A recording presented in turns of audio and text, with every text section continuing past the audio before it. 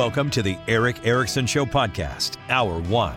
Hello and welcome. It is Erickson here, the Erickson Show. The phone number is 877-973-7425. And yes, it is the weekend. We will take your phone calls. You can fire them up. I'm actually delighted to spend time with you guys today on the phone, in large part because, well, one of us has been in a meeting for the last 3 hours.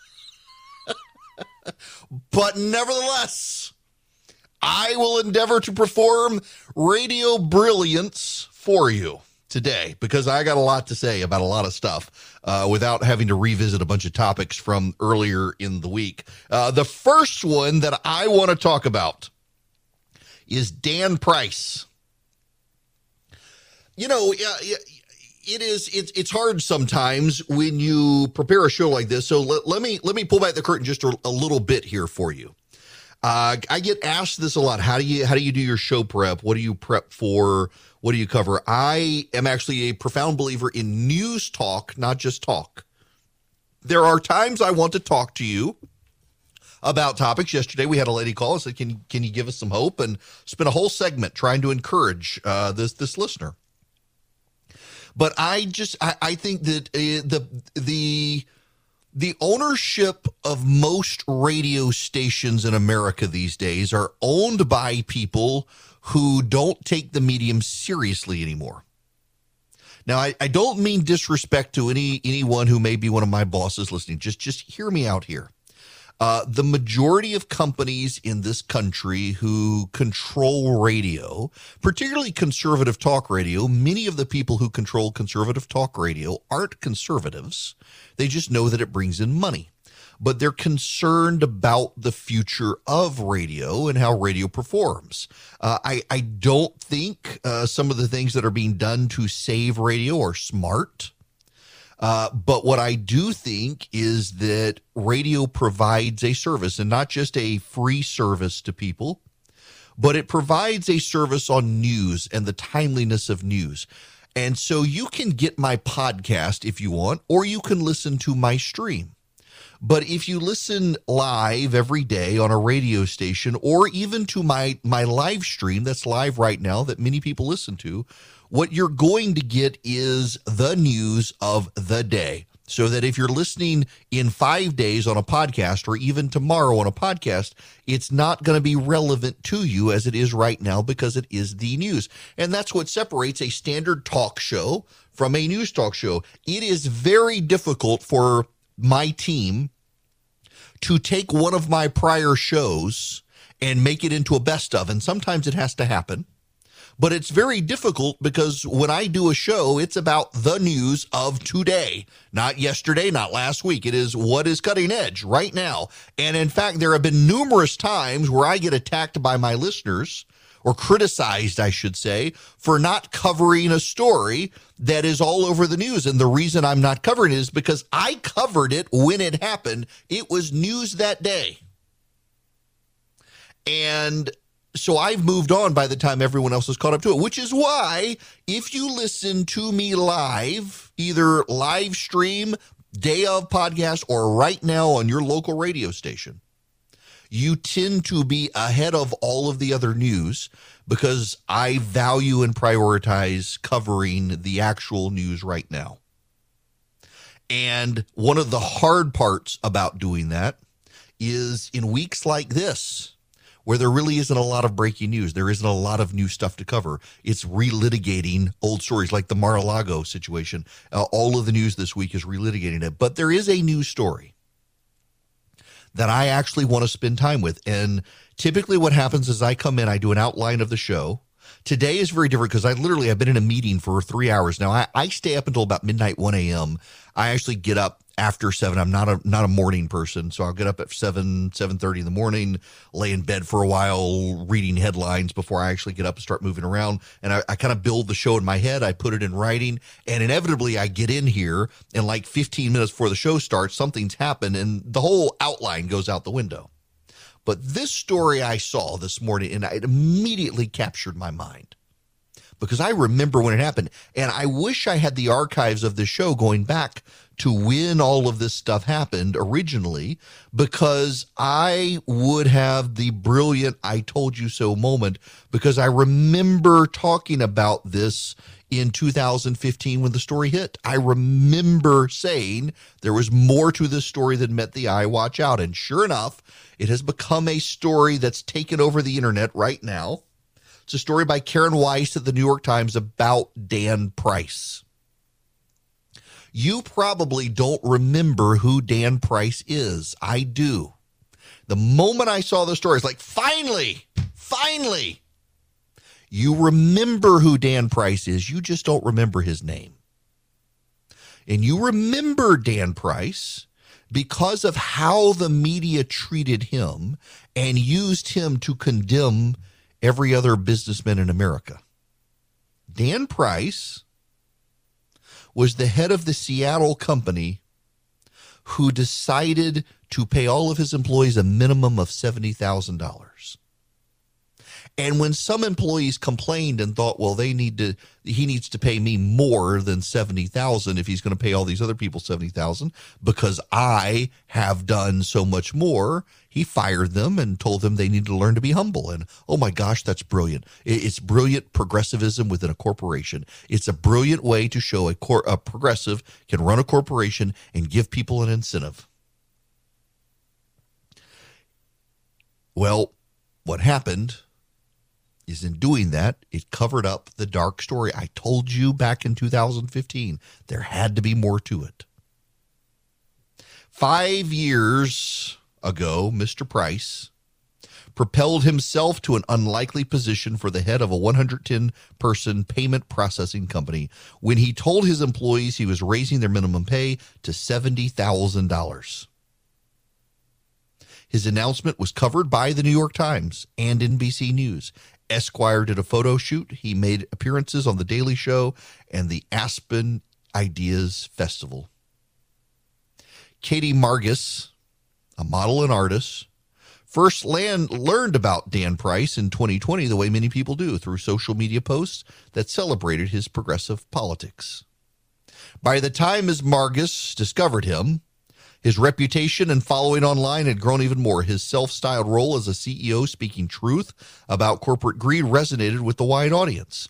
His posts on social media had been liked tens of millions of times. He joked with Kelly Clarkson on her daytime talk show, with Lionel Richie looking on. He introduced Andrew Yang to a Seattle crowd during Mr. Yang's presidential campaign. He video chatted with former Secretary of Labor Robert Reich, who called him the one moral CEO in America. Mr. Price was a young, handsome executive whose worldview spoke to Ms. Margus's, a real live influencer on social media who criticized the excesses and arrogance of other business leaders. He posted a seemingly endless stream on Twitter, Instagram, and LinkedIn saying the right things about inequality, about mental health, about women. After Ms. Margus liked one of his Instagram posts in 2020, Mr. Price, who was 35, messaged her "Happy Valentine's Day, beautiful." Ms. Margus, 27, ignored the message initially, but replied back earlier last year after friends in a group chat once again shared one of his tweets. "You're wonderful," she wrote. Turns out he was not. You probably don't remember the details. Oh, I do, because I remember getting incendiary attacks on social media when I said this. There was more here. I believe it was his brother or other relatives in the company were furious with him. They thought it was a terrible idea, and he insisted, and he essentially used the positive PR to push everyone else who stood in his way out of the company.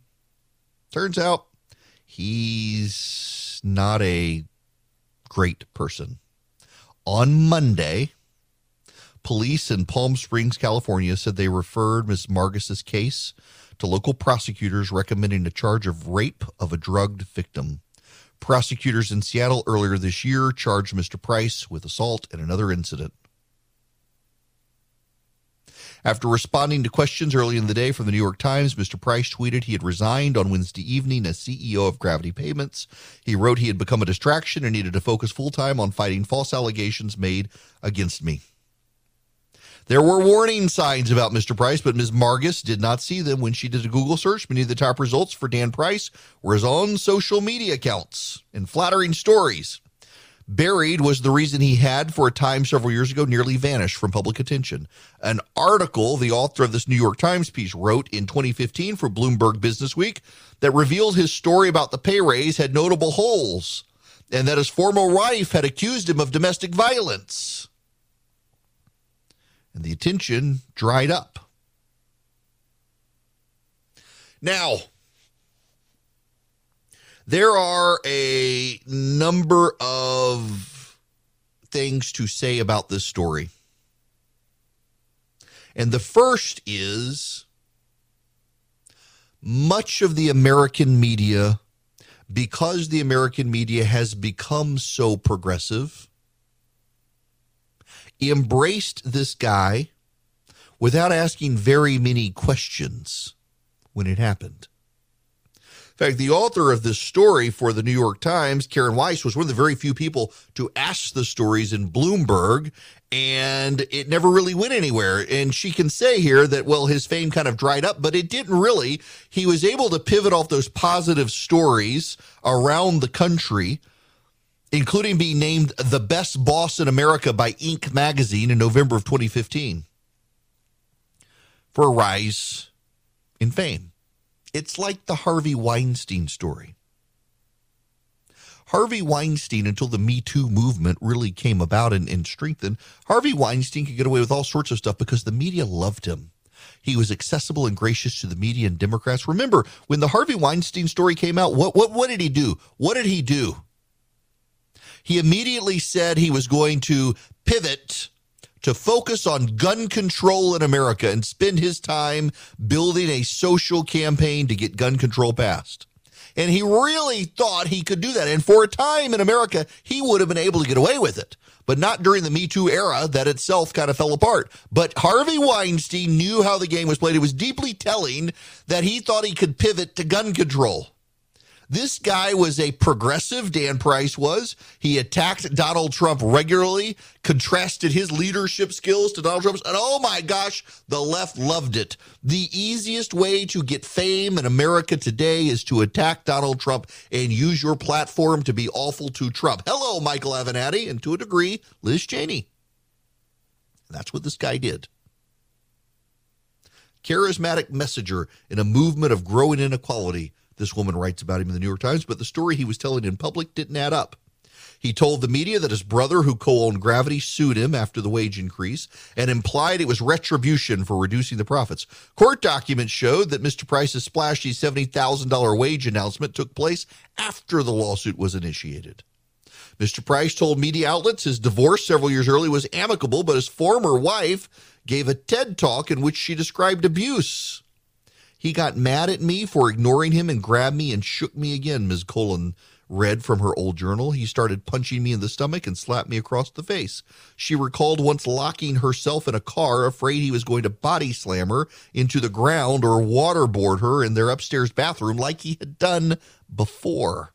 Mr. Price denied the incidents and threatened to sue the University of Kentucky for defamation if they left her talk up, and so they took it down.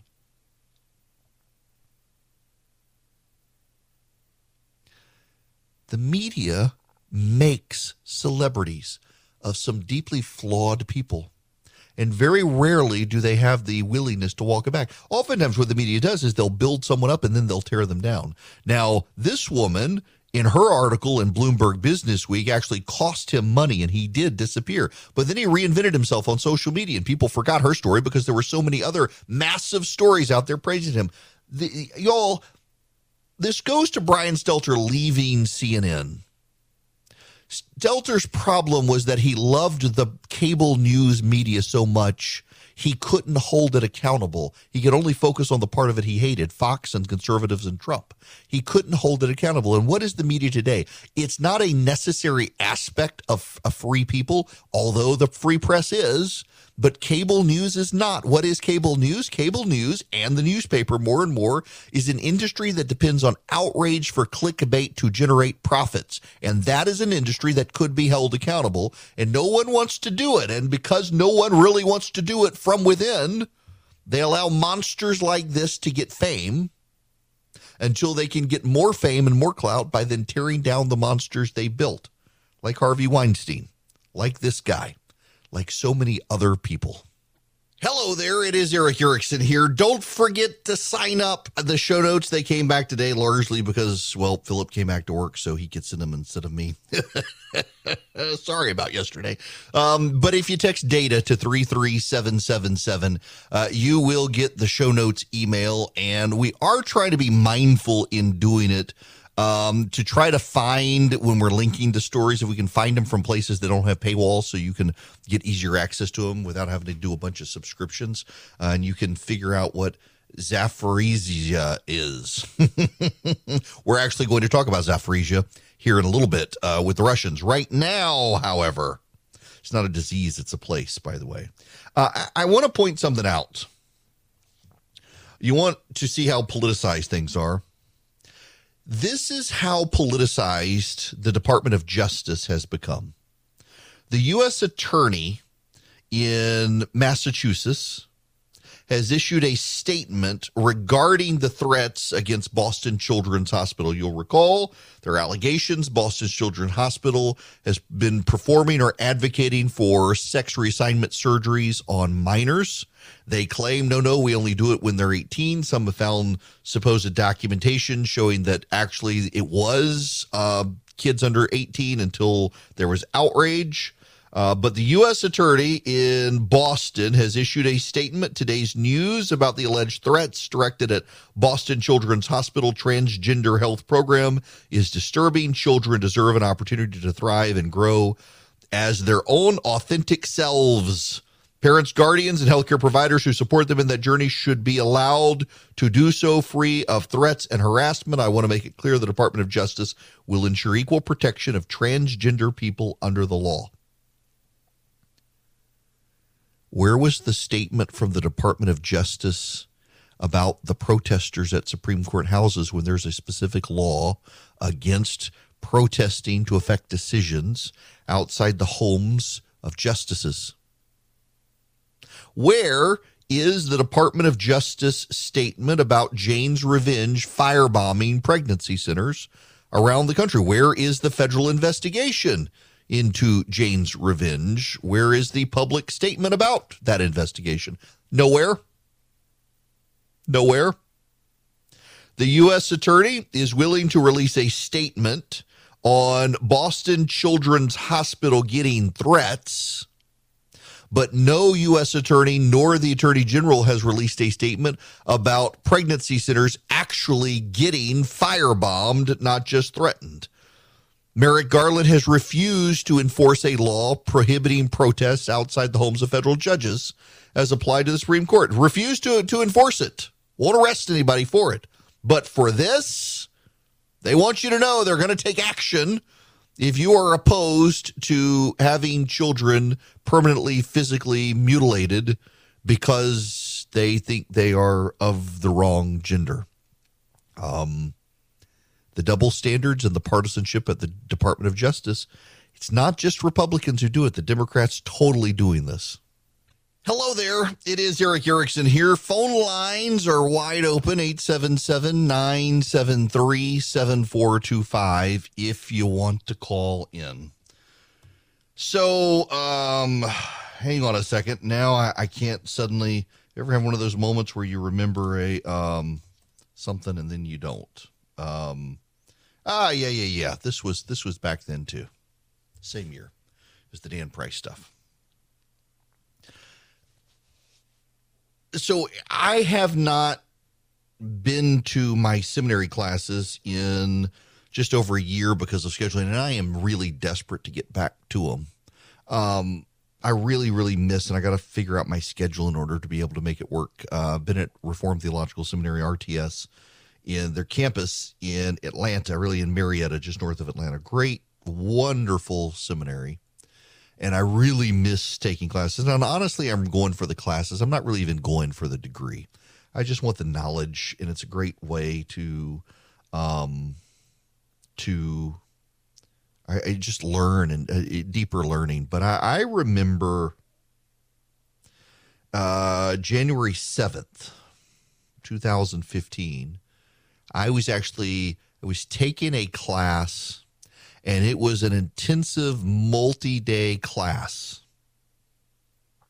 on, I'm trying to remember which one it was. It might have been the prophets. So it was this all-day thing where I would take off work for the day, and it was like you'd have it on a Friday and a Saturday. And so I think that it doesn't matter. I was in seminary, and the news of the Charlie Hebdo attack broke. If you will remember the Charlie Hebdo shooting, Islamic radicals forced their way into the offices of Charlie Hebdo in Paris. Charlie Hebdo was a satirical magazine, and it had published mocking drawings of the Prophet Muhammad. In Islam, one is not to put up any pictures of Muhammad, especially ones that ridicule him. And so 2 individuals broke into Charlie Hebdo and slaughtered the staff, murdered the staff. 12 people killed, 11 others injured.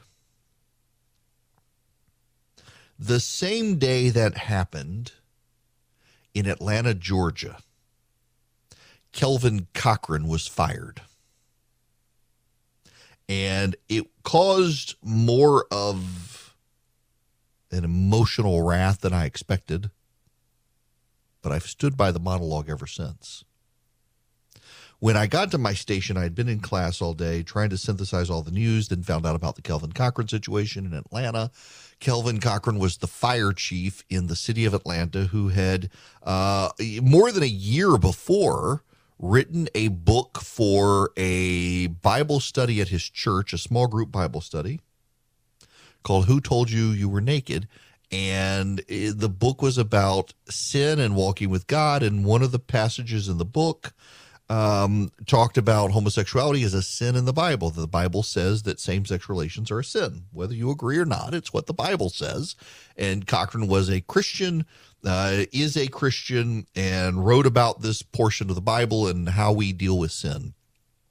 The whole book was not about this. It was just one passage of Scripture that was in the book that he addressed, and most of his addressing it was actually just publishing the Scripture. And, well, if I remember the story right, a retiring lesbian captain on the fire department force complained. Waited until she was retiring to complain, and they fired Kelvin Cochran. They claimed he did not have permission to publish this book, of which I have a copy to this day.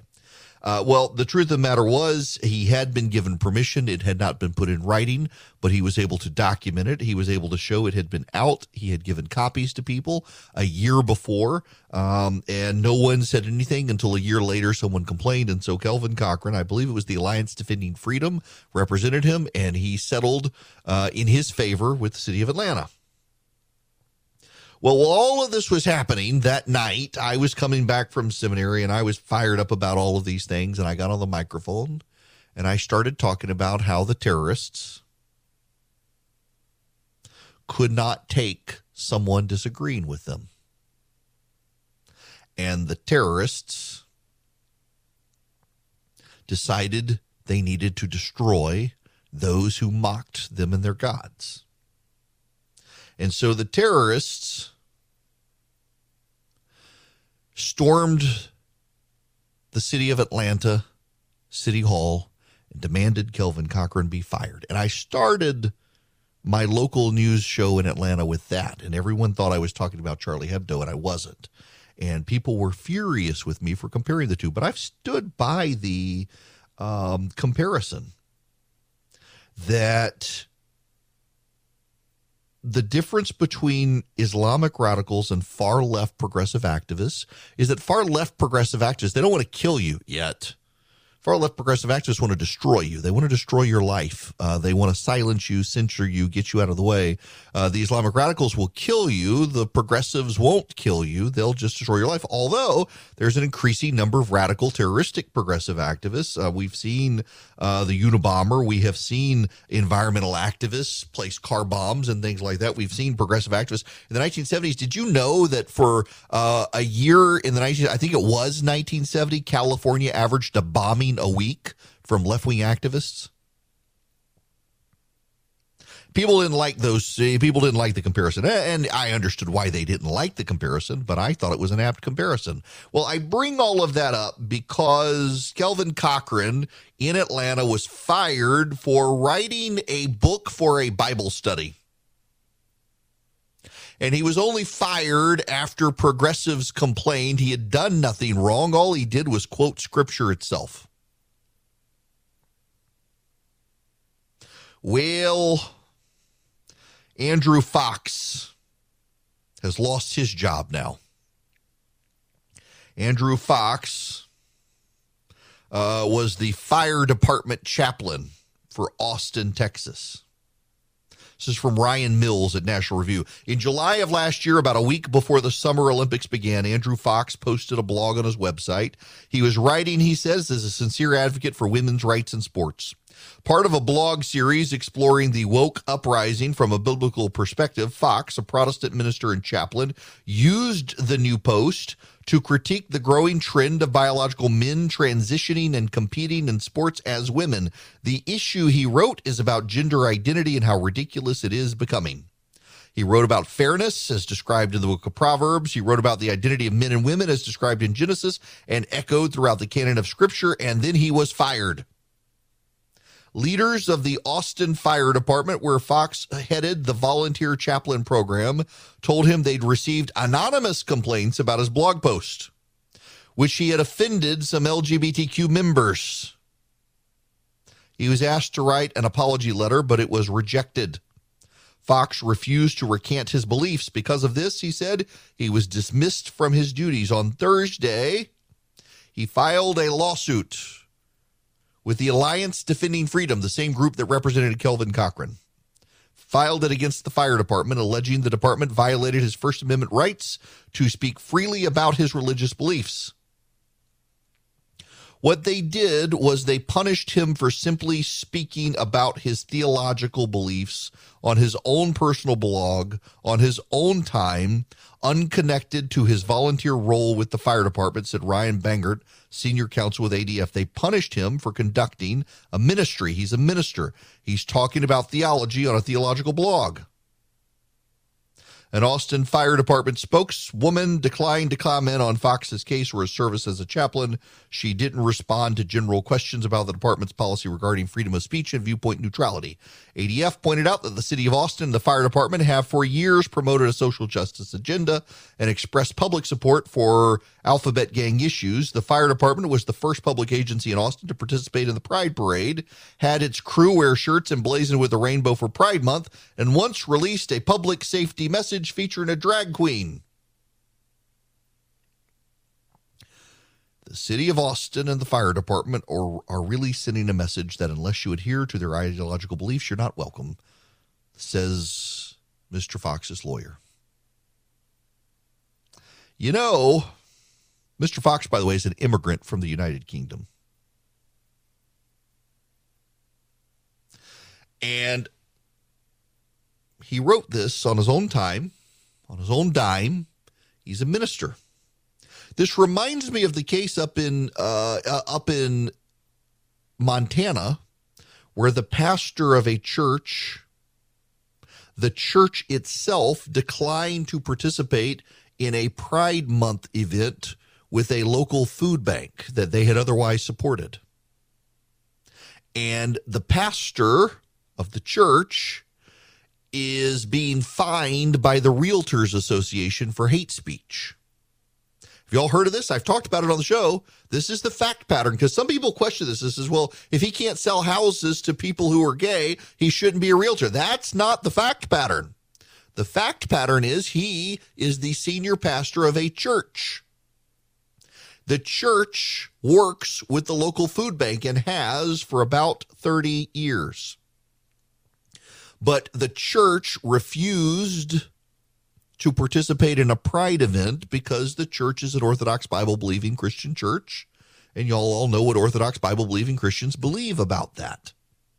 And because he's the pastor of the church, the local Realtors Association has fined him $5,000 and threatened to kick him out of the MLS service and not give him access to it because of the National Board of Realtors hate code. Not because of anything he did, but because of what his church did, and he's the senior pastor of the church. Not because he refused to rent or help a gay person buy houses, but because of what his church did.